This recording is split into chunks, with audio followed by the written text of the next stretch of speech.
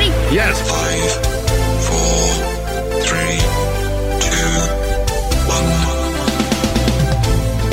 1. Welcome to Up in Your Business with Carrie McCoy, a production of flagandbanner.com.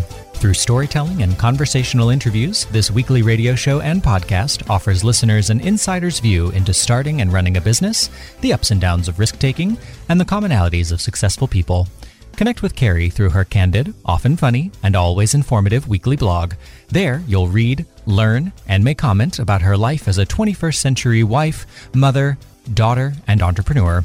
And now it's time for Carrie McCoy to get all up in your business. Thank you, Gray. My guest today is Mr. Charles Morgan, founder, chairman, and CEO from 1972 to 2008 of Acxiom, the pioneering and leading database company headquartered in Central Arkansas. This man seems to have lived 5 lifetimes in one. In the beginning, at just 17, he was a young, ambitious, and audacious fellow working for his entrepreneurial father. Later, he was a smart, innovative system engineer working for IBM. That is when I think he saw an opportunity and founded Acxiom with a staff of 25. Over the next 35 years, Charles grew his baby to a publicly traded company with 7,000 employees globally and $1.5 billion in revenues. That's billion with a B. Whether you realize it or not, your life has probably changed because of the inventive work of Mr. Charles Morgan. In true entrepreneurial fashion, and after a tumultuous ending at Acxiom, Charles became interested in yet another technology company, First Orion, a phone privacy app being used today by T-Mobile and its 80 million customers. In addition, Charles Morgan is an author, I love this, race car driver, and has served on many tech boards. Today, he serves on the board of Inuvo, another publicly traded technology company headquartered in Little Rock, Arkansas. It is a pleasure to welcome to the table the smart, ambitious, visionary, and risk-taker and man who changed all our lives, Mr. Charles Morgan.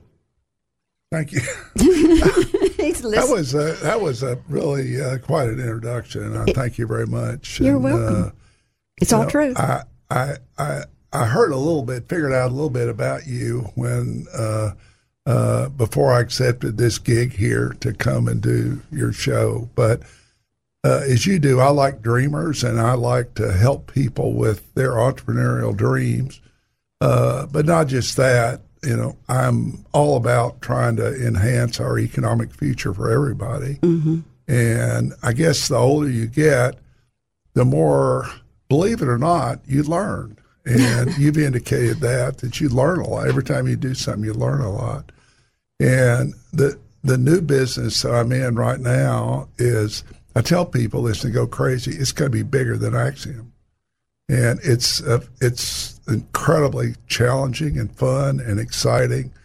But for me, it's about the people, the technology, developing strategies that I know are going to be winning strategies, and technologies that'll be winning technology. Because it's about your phone, and everybody's got a phone. Our current technology, literally, we're the only company in the world who's figured out how to stop all these robocalls. You hear all this, everybody gets robocalls. Mm-hmm. Well, if you get a T-Mobile phone, you virtually get no robocalls. Well, that's worth changing for right there. Yeah, I actually got one yesterday. I was very upset. The first one in about 10 days.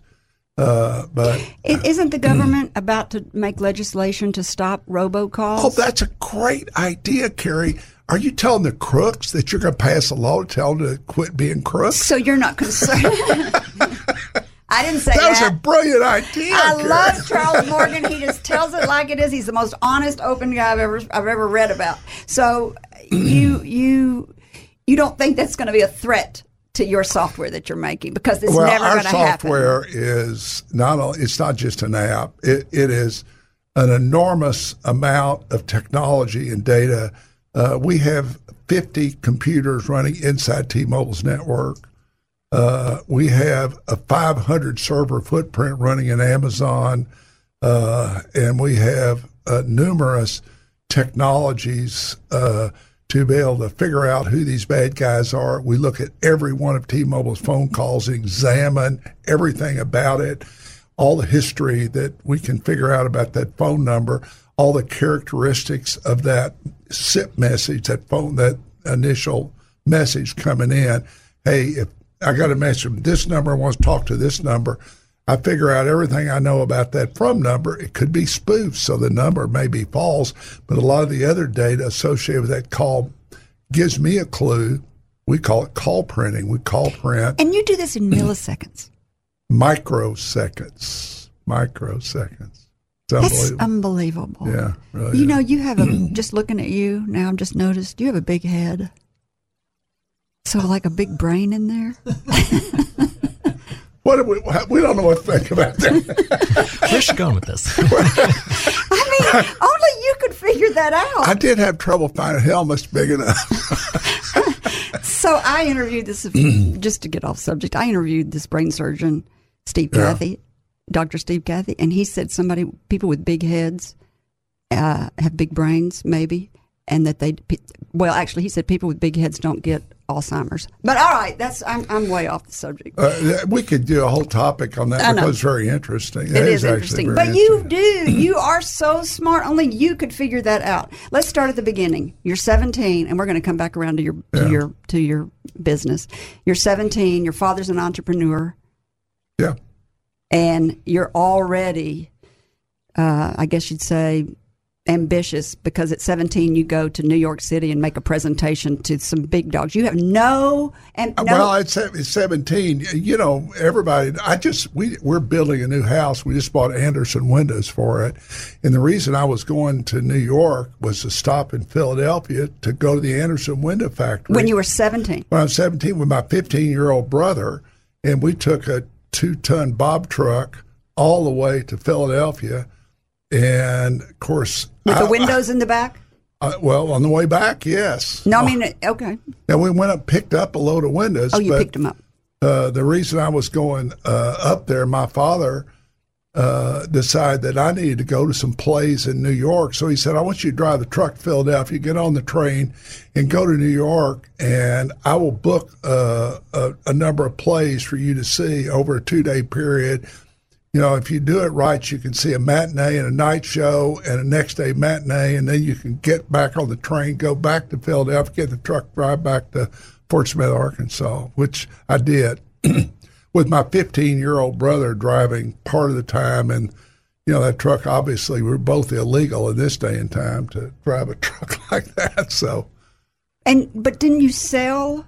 Or you did something very unusual for a person your age. Well, you put together a deal at 17. Well, the deal that you know you're talking about, I did you know several things in my career there. But the deal you're talking about in New York is the deal was I had figured out how to redesign the mullion process for Andersen windows that I had just dreamed up, and my father thought it was really cool, and he called the president of Andersen Windows back then, this little big guy in Fort Smith, and said, you got to see what my son's come up with. I'm going to send him up there. And he had this whole executive team and engineering staff. I had 12 people, and I'm sitting there with a 17-year-old kid with 12 senior engineers and executives, a pretty big company, and I'm telling them how to better make their windows. And I thought, this is very strange. But they listened to it, and they said, that's a wonderful idea. I have no idea if they did it, but I've invented several things along the way, which are just kind of fun. You know, you talked about dreaming. Mm-hmm. You look at something and you say, you know, is there a better way to do that? Mm-hmm. You know, and you think about it a while, and you may sleep on it. You say, hey, there's a better way to do that. I know what it is. Did you go to college? I got an engineering degree from the university, yeah. What did you think you were going to do? Oh, I was going to be a race car driver. Why? That's why I go. So did you get an engineering degree so you could build the race car? No, I actually got an engineering degree so I could get a really good, high-paying job so I could afford to be a race car driver. Because it's an expensive hobby? It's insanely expensive. So anyhow. What happened to that career? Well, I had a pretty successful racing career, actually. Tell me. Well, you know Paul Newman? I've raced against Paul a number of times. I knew Paul Newman actually as a race car driver. He's really a great guy. I walked into Hollywood, Beverly Hills Hotel one time, and I just watched him drive an incredible race that day, and I was racing the next day. And Paul came in the lobby. He was so drunk he couldn't stand up. And Paul was known to like Budweiser, but he was friendly, and he knew he was kind of drunk, and he was kind of laughing at himself, And we rode the elevator up together. But even that day, this was when he was probably in his late 50s, early 60s, and he drove a professional race that I couldn't believe how well he did against some top world-class professionals, and he was driving a car for Nissan, and he was a very talented race car driver and really a nice guy. Truly nice. Are you still racing? No, I drove my last race in 2011, last professional race, but I am now blind and old you don't look and too blind. fat, but old and blind is the biggest problems, So Did you ever have a wreck? One reason I'm blind is I hit the wall at Watkins Glen at about 150, and I messed my eyes up. So That's all you messed up? Yeah, in that case, I did. I didn't actually have any serious physical injuries other than that. Had a broken rib once, and busted a hand one time. So You go to NASCAR? I actually owned a NASCAR team at one time, a truck team. I actually drove a NASCAR race one time, finished it on the lead lap. Good for you. That didn't mean anything, but so you got out of college and you went to work for IBM as a systems engineer. Yeah, and I really knew nothing about software programming or computers when I went there, but I learned a lot at IBM. Learned that it's all about people. The people are the difference. IBM are really good people, and it is a lesson that I learned during my career at IBM. The second thing I learned is you have to train people. You have to train people. IBM in those days had the training class in envy of the world, which is a lesson that I've carried with me forever. And it's one of my personal keys to success is if you have a successful company, particularly in technology, you've got to have world-class training programs, which we are doing even in our little company now. I think that's something everybody puts off. They put it off. I know I'm guilty of putting it off. And some other things I learned at IBM is you need to have a really good, strong culture in a company. Sometimes that culture, has the bad side of it, and sometimes the good side. IBM's culture was good. You think there's no stronger culture company in the world than Walmart. And you can say there's a lot of good things about that culture. It's created a very successful company, but it's also put an awful lot of stress on people, and it makes it not as we say in our world, we like to have a fun place to work. Mm-hmm. And if you produce, you get to keep your job. If you don't, you don't. Mm-hmm. Walmart just sometimes makes it not fun even when you're doing your job, which is not good. Do you fire people yourself? I had to fire one about 2 weeks ago, yeah. You still fire people? Well, yeah. If they don't do their job. What's your least favorite thing to do? Well, that would hit it up at the top. I like to sell. I like to develop technology. I like to talk to customers. I like most everything about a job I like. But if you read my first book, which I know you're lazy and you hadn't done yet. That's right. Well, if it was accessible, I'd have it. The thing about business is I like to do business. I don't like to deal with rules and regulations and stuff that is just there to get in the way of getting success in the world. And, I hate rules that are just there for a rule. You say, well, that's a rule. Well, why? Well, it's Rule 7C. We all have to follow that rule. Why? I don't understand. It's the rule. What do we do with that rule? Well, we get in people's way. Yeah. How are we going to use that rule? Unfortunately, that's one of the big problems, particularly like with the banking system today, because the regulators run the banks. The bank executives don't run the banks. They all tell you that. Right. I don't run my bank. It's run by these regulators that are in there all What's the name of your bank? You have a bank? Well, we've had several banks. We're dealing with some investment banks in New York. Oh, you're on the board of banks. I have been on the board of a bank before, but we use several Little Rock banks for. When did the idea to start a data gathering company come to mind? You're working at IBM. Well, you like it there. It didn't. I really had a friend who was in a direct marketing business, and the idea of doing direct marketing was not originally for commercial applications. It was originally for Democratic parties and politicians, because the guy who funded it was a big Democrat, Charles Ward, the old Ward School Bus Company out of Conway. And his whole idea was to help Democratic politicians and party organizations and fundraising and all that kind of stuff. And he had hired one of my best friends. So, the business, I joined him at about the third-year anniversary of that company. But the data gathering and all the data business evolved. We got out of all the political stuff within a few years because I have no interest in that. I don't have any interest at all in being a politician. Mm-hmm. I was asked once to run for Senate in the state of Arkansas, and I went, that would be, you could pull all my toenails and fingernails out first. Talk about having no control and rules that don't do anything. It would be incredibly frustrating. I know. I was a friend of David Pryor, who I thought was a fine man, Senator from Arkansas. And I was up in Washington. He had me testify a time or two up there on friendly testimony about things. And I sat in, just privately back in the back room chatting with him one day. And he said, Charles, I'm going to retire because this place is no fun anymore. Now, that would have been in like the early 80s, probably. Well, he'd really not like it now. Oh.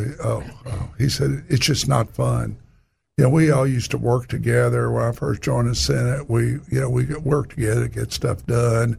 And we went out together. Democrats, Republicans really didn't matter that much. Mm-hmm. But he said, it's gotten just ugly up here. And it hadn't even really gotten ugly yet. No, it hadn't even started getting So ugly. How did you decide on Axiom? How did you move from that with 25 people to start Axiom? It was all just a morphing. It's just a morphing. We got rid of their business that we were originally doing, and I ended up buying all the stock. It's complicated. I ended up owning the majority of stock, and then I gave away a lot of that stock. Did you just quit IBM and start this new one, or did you just I quit IBM and went to work for this company, this small company? Yes, that wasn't called Axiom. No, it was Demographics. That's right. It was Demographics, and that was for the political party, so that they could do the all demographics that kind of stuff. And we did commercial work too. So it was the business by I joined in '72, and by 1979. It was, the wards were out of it, and I was in control of the business and had morphed it into what really became Axiom. Started writing software, more and more software. Yeah, we were doing. That's your love to write software, isn't it? What we were, developing software, which I still do, by the way. I still write some software, prototype software. But the business just morphed. It's like, we figured out we were working with a lot of data and other people's data, and we said, well, why don't we try to build our own data assets so we don't have to use all their other crappy data? And it's just things morph, and then we have to build systems that better allow people to achieve the results they're trying to achieve. It's like you had the tiger by the tail. It just kept growing and growing. It kept growing, and all the guys that were our early competitors, we put out of business, and not because we wanted to, not intentionally, but just because you were better. We just had a lot better technology, and by the way, that we had this secret that nobody else did.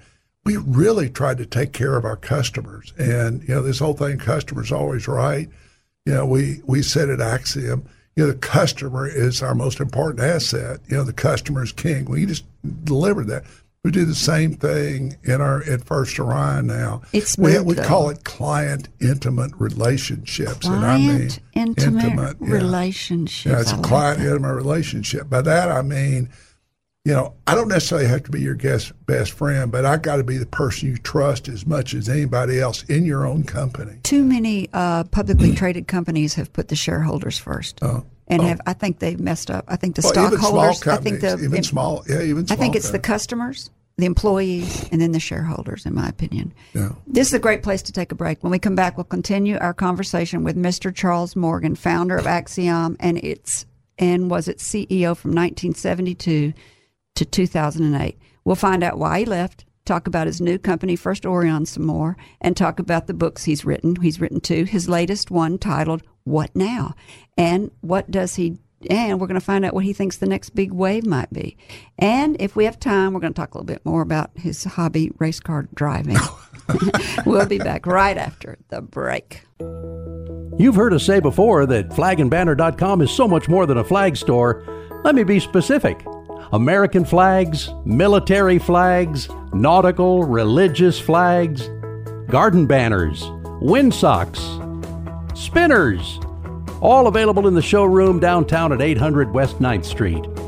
Flagandbanner.com is so much more than a flag store. You're listening to Up in Your Business with me, Carrie McCoy, and I'm speaking today with Mr. Charles Morgan, founder, chairman, and CEO of Axiom from 1972 to 2008, and current CEO of his newest company, First Orion. Let's talk about the names. Axiom is a great name, and it means true.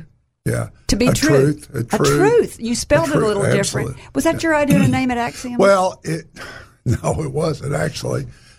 We hired an ad agency. Why do all presidents of companies give the credit away to somebody else? You know what? That kind of stuff is not. I have a lot of people that work for me who are good at it, and so you really didn't name it. Somebody else named it. Look, one of the first products that I gave a name to at Axiom was called Demo Dupe. So you see why they don't. Yeah.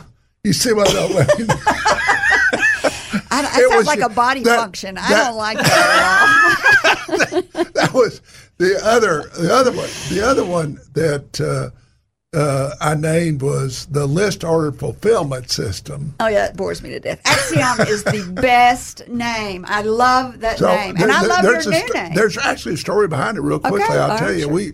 We fought among ourselves about what we had actually changed our name 3 times, and for all these crazy reasons, we became CCX.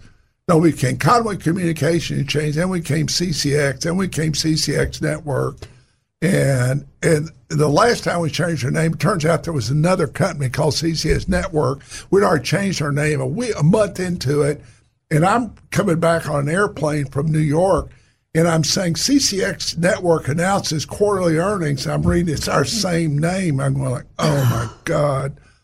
And so we went back. I said, we're going to get another name. Yeah. And we went to an agency. They brought us 10 names. We all went. They threw up on them and said, that is really awful. And they called us back in a week and say, can we try again?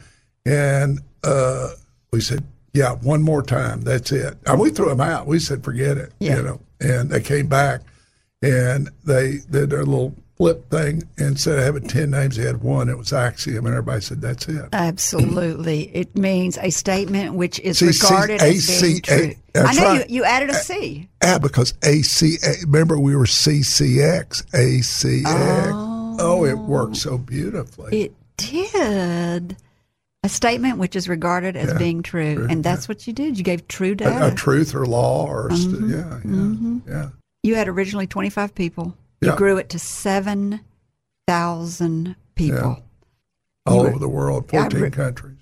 I read where you said there were not enough DB employees, database employees in Arkansas, and that you had to set up a training program. So you would take these people who graduated from college with a computer science degree. Some of them not, a lot of them computer science degree. A lot of them, they were just, they had been doing technical work and had the aptitude for it. But a lot of them most of them were college graduates, at least 2 years. How many people do you think you made millionaires? we've done quite a few. That's actually one of my other goals. I kind of set it out for myself is, if I can make a millionaire, then, and it's a good person, and I know it'll make them happy and their family happy. I feel it's kind of one of my, and I just told somebody last week, I said, I kind of count my success at how many millionaires I can help find, because as I told several people, I really, if I make any more money, it won't matter, because I hate to admit it, but I've got a house in Mexico, and I've got a nice condo in Little Rock, and I've got an airplane. What in the hell else do I need? Can't spend it fast enough. I don't need it. I can't. I said, what am I going to do? Buy a bigger airplane? You almost lost it all, though. Oh, yeah. We have it several times along the route. That is the sign of a true entrepreneur. Up and down, up and down. So not that many up and downs, but I've had some, there were a couple. Some big ones. Well, even in the Axiom days, we had we invested some stuff and leveraged up. At the same time, the Axiom had a terrible crash, and all of a sudden the banks are calling, and we were leveraged up to the gills.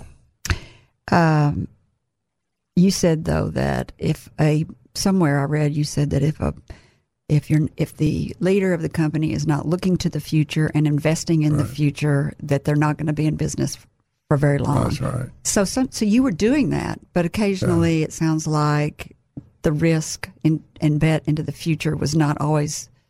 It did not always work out perfectly, but you still have to do it. It never does. I mean, every company has a lot of twists and turns. You can have the greatest entrepreneurial idea in the world, and you can decide you're gonna do banners, and it turns out flags are a better business. Yeah, here's your quote: "A leader's job is to keep one eye on the future and invest in the future.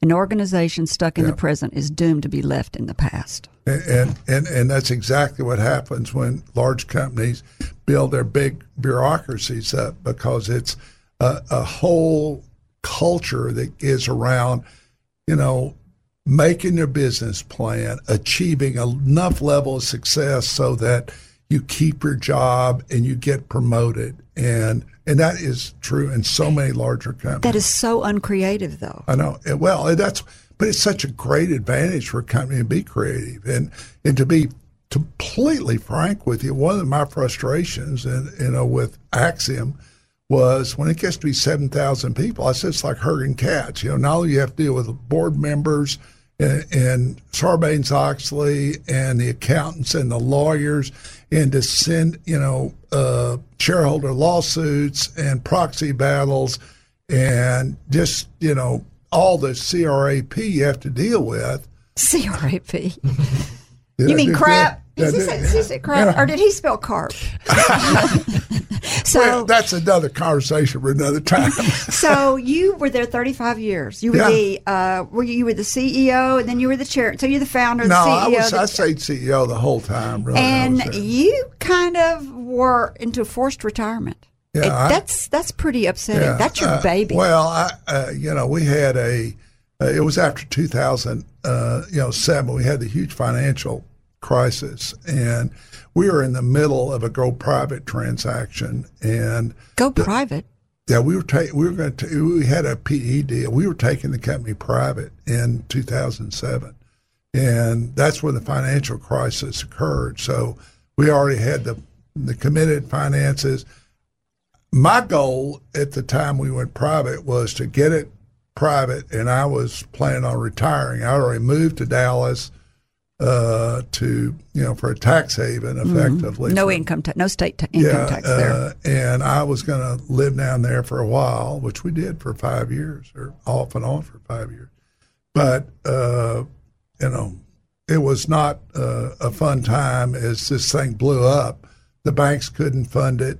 And we'd been having a proxy battle before that, and I'd stupidly brought in some, the guy who ran the PE firm that embarked on the proxy battle against us, the investor, and he had you brought the enemy into the camp.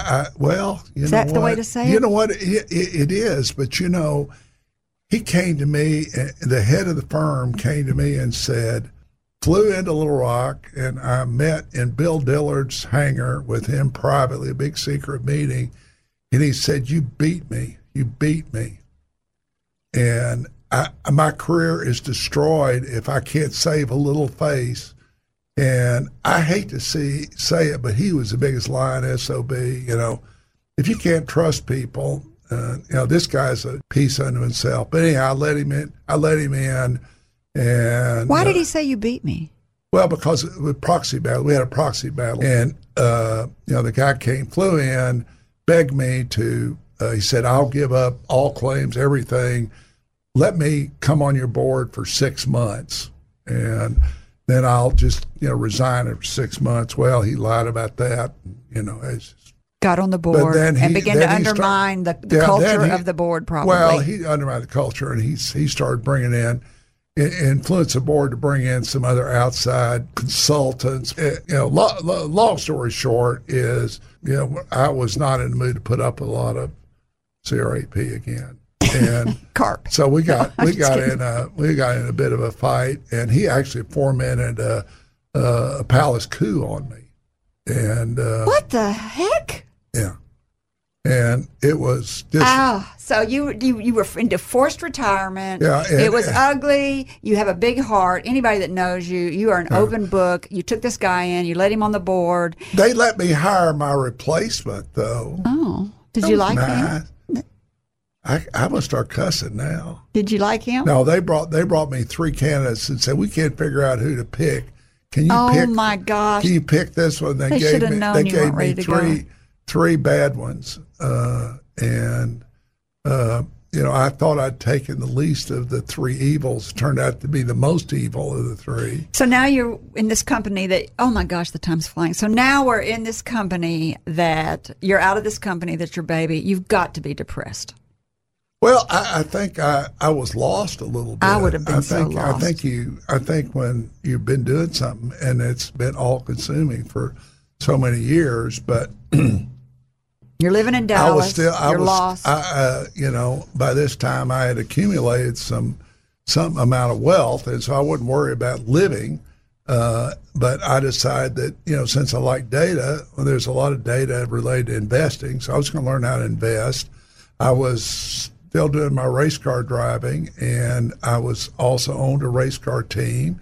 And yeah, but you don't make money at those. Oh, Lord, no, you spindle. That's how you make a small fortune from a large fortune, as you race. That's right. Let me tell everybody, in case they're just tuning in, that you're listening to Up in Your Business with me, Carrie McCoy, and I'm speaking today with author, visionary, and risk taker, Mr. Charles Morgan, founder of Axiom and current CEO of his company, The First Orion. So, did I say it right? No. Orion. Oh, I said it wrong again. Sorry. Well, it's like Orion's belt. I don't know why I can't remember that. You have to coach mothers, don't you? It's a family affair. Job. It's a full-time job. Orion's belt. I should be able to remember that because it's another great name because it's a great constellation. He's a warrior. You didn't name that either, I guess. No. So how did... No, of course not. It'd be named Dumpy's belt or something. Exactly. So now you're in Dallas trying to figure out what you're going to do, and you hear about this company. Yeah, First and I invest in First Orion. It's kind of, here I'm like, I'm going to do investments, and this business was, it wasn't even, smartphones yet. It was investing in telephone networks and helping people block unwanted callers. And it's for landlines, I guess. Landlines, because there weren't any cell phones then, really much. In 2008, please. No, ma'am, not much. Not like today. No, there was relatively few cell phones. I mean, relatively smartphones, probably. Well, there weren't any smartphones. In 2008? Well, there were these big old, clunky big old clunky and flip phones and stuff. We were not very much into cell phones, and so anyhow, I invested as a minority shareholder, and I wasn't even planning on to run it, but I knew if I was going to invest in it, I wanted one of my guys to be in it in a key figure. So I put a trusted Axiom guy who had left the company by that time, Jeff Stallnaker, into that role. And Jeff was in Conway, and we had an office in Conway. And the main guy that and it made me, got me into this thing was in Boston. And so he wanted an office in Boston. So here we are, a company with like 4 employees, 1 in Boston and 3 in Conway, Arkansas. And you in Dallas. And me in Dallas. But I wasn't really, in the first 6 or 8 months, I wasn't really involved in the company at all. I said, they had milestones, and I'd put $1 million in it, and I was going to put another $1 million in it if they achieved certain milestones. They achieved none of the milestones, but they still wanted the other $1 million. I said, no. And, I loaned them some money, and one thing led to another. They achieved no milestones ever. But Jeff had been doing some skunk works, and he and his guys had come up with... What kind of work? Skunk works. That's where you're doing stuff that is kind of not officially sanctioned by the, okay, by the owner then, or the CEO at that time. Research. Let's call it research. Yeah, it was research. It's private research, not company sponsored, basically. Right. Even though it might have been funded by the company essentially. But anyhow, they said, why don't we do this with smartphones and put a blocking application on a BlackBerry, which they did, and it worked, and it, quickly became popular with people that wanted to block calls like debt collectors or angry ex-girlfriends or, stuff like that. So I ended up getting the other guy out of it. That was a long story. We could spend an hour talking about that whole saga. You've got so many stories. So many sagas there, but anyhow. So he's gone. So you've taken over majority ownership. In 2009. I am in control of the business by 2010, but I didn't. I became pretty active in 2012 because the company just wasn't getting there. It was spending a lot of money and wasn't getting there. Your money. And by this time, I had not $1 million, not $2 million, but about $3 or $4 million in it by late 2000 or by 2012. So 4 years on a startup, and you're still losing money. Losing my lot. And so the first quarter of 2013, we made some investments that turned out bad. We lost about $500,000. And I said, no. I said, we're spending too much of my money. I'm looking over their shoulder all the time. I'm saying, I don't like this. I said, you can't. You either let somebody run a company or you run it. And I said, I got to run it. So I effectively took over from Jeff. It ended up, it's this long story. Jeff it was the stress of him about put him under. And so I actually told Jeff, take a month off and get his life back together, and I'll run the company and I'll keep running it when you come back. But yeah, I said, you're not fired. He said, no, there was no intention of firing. Right. He was doing the best he could.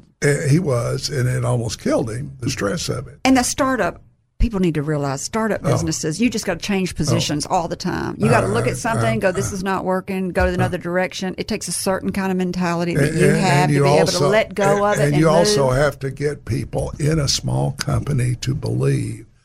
And yes, you do. They have to trust you.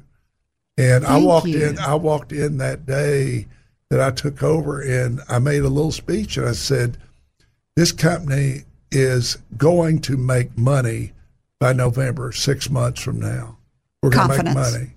And I said, we're going to grow revenue this way, and we're going to cut expenses, and, there will be, some pain to go around, and there will be some people that will have to leave, and there'll be some people that have to take salary cuts. But when we do all this, the people that remain, I will make up the lost money and times two, which we have by at least more than that. And, the company will make money from that point forward, which it did and it has. I love that. One of the reasons I think people believe in you and trust you is because you lay it out in really easy to understand. For a really smart guy with a big head, you can really talk straightforward to people about the way you just said that. It's just being honest. It's really easy. Your honesty is so deep. It's even in the way you have a conversation with people because you cuss and don't make any excuses for it. I love the frankness of you because some people try to kind of hide who they are. You don't hide who you are to anybody. You don't do that. I don't think anybody's confused where I'm coming from. Ever. And I think that builds trust. I think it builds followers because they trust you exactly like you said. They trust you. I one time was having a meeting with a CEO of a company as big as we were at Axiom. This was, we were about $1 billion company, and he was, $750 million company. And we'd been negotiating for about a day, and I finally said, "Dude, this is BS." Yeah. And More honesty. I said, "We're never going to be able to work with you." But you know what? We were in Cabo San Lucas. I said, "I'll tell you what, let's do. Why don't we go out and drink whiskey together and just BS and have a nice time tonight and then go home tomorrow?" And by the way, his top lieutenant has worked for me almost ever since. He quit him and came to work for me. It's that frank honestness. Well, I'm going to change your name from Charles to Frank. Frank. I think you were a little bit naive when you started. I kind of figured that. And then, like you said, it took 4 years. You finally had to get in there. I think you're really enjoying it, though, aren't you? Oh, my God. This company is going to be, we're doing the same thing we did at Axiom, but, I learned so much, and I'm taking all those learnings, and I am trying to correct them to the greatest degree I can. And I still make a lot of mistakes, as the companies do, but we have shortcut so many things we should have done at Axiom when we were small. We've already done them. The training programs and the hiring programs and the culture, the whole culture development of the program for everybody. And this whole client intimate thing that we're doing with our client intimate. T-Mobile loves us. We are now doing things at T-Mobile. We're going to know more about how T-Mobile's network runs than they do. It's crazy. You said, "I love the process of building a team, setting up a strategy, and solving problems. More specifically, solving problems with other people." That's right. When we talk about solving problems with other people, you are 80 million people you're solving problems for. So you wrote a book because you've learned so much. You just wrote a book called Now What? Now What? Yeah, what is Now What? What's the next big thing? Well, you know? It's really interesting, but the real next big thing is the thing that we're working on right now. It's for scam calls, but nobody answers their phone right now because they don't know who's calling. And even if we get rid of scam calls, people are not used to answering the phone. But if your phone lights up, the whole screen lights up and said, "This is a certified call from your bank, American Express," you will answer that call. So you want to do caller ID? That's basically caller ID for everybody? But it's a caller ID that is why they are calling. If you're getting a call from Home Depot, wouldn't it really be nice if it says, "Your Home Depot delivery man is calling. Are you there for me?" And the whole thing's on the front screen. It's a message, sends you a message. And all you have to do is say, "Yes, I'm ready." Well, aren't they doing that with text right now? I mean, we are doing that with the call. With the call company. People don't answer text for hours sometimes. Oh, I see what you're saying. Because they ask you want to call, you want to text, and I want to text. Yeah, that's fine. You want to text, but if you don't see your text, and the thing is, there are so many things that are immediate. It's like if your account has been compromised at the bank, and they want to see if that's a real charge, they start calling you, texting you, and emailing you. It would really be nice if they could just light your screen up and say, "Guess what? Did you make this charge at Lowe's?" At Lowe's, and you'd say yes. Why'd you write this book? Now What? I think because a lot of people have asked me about the same thing they ask you. How to do it. How to do it. I want to open a pie shop. How do I do it? Exactly. I want to open a pie shop, and I'm really interested in what you're doing. And so it's a teaching book. Yeah, and the first one was too. If you read it, it was an autobiography. But the same David Pryor talked to me that I was talking about earlier, former senator of Arkansas, said that book ought to be required reading for every graduate of every business school in Arkansas. that was the intent when we set forth. It was going to be talking about my life and all exciting stuff. It was the story of building a business and the stories of. Are you trying to teach people to take risks, or what are you trying to teach them? No, I think calculated risk. I want you to risk, but I want you to take very calculated risk. Don't bet the farm. You did. I've tried to calculate my risk, but occasionally you get over your skis a little too far. And when you get over your skis a little too far, and things around you are circumstances like a recession or a financial crisis or something that's out of your control, might come along. But they didn't take me down. They just got me, One of the things that I think I ask everybody when they call me and they ask me for business advice, which is one of the reasons I started this radio show, is to pay forward kind of what we've been talking about today, is I say, let's go ahead and jump to the worst case scenario. Yeah. And if you tell me what you think the worst thing is that could happen out of your risk you're about to take.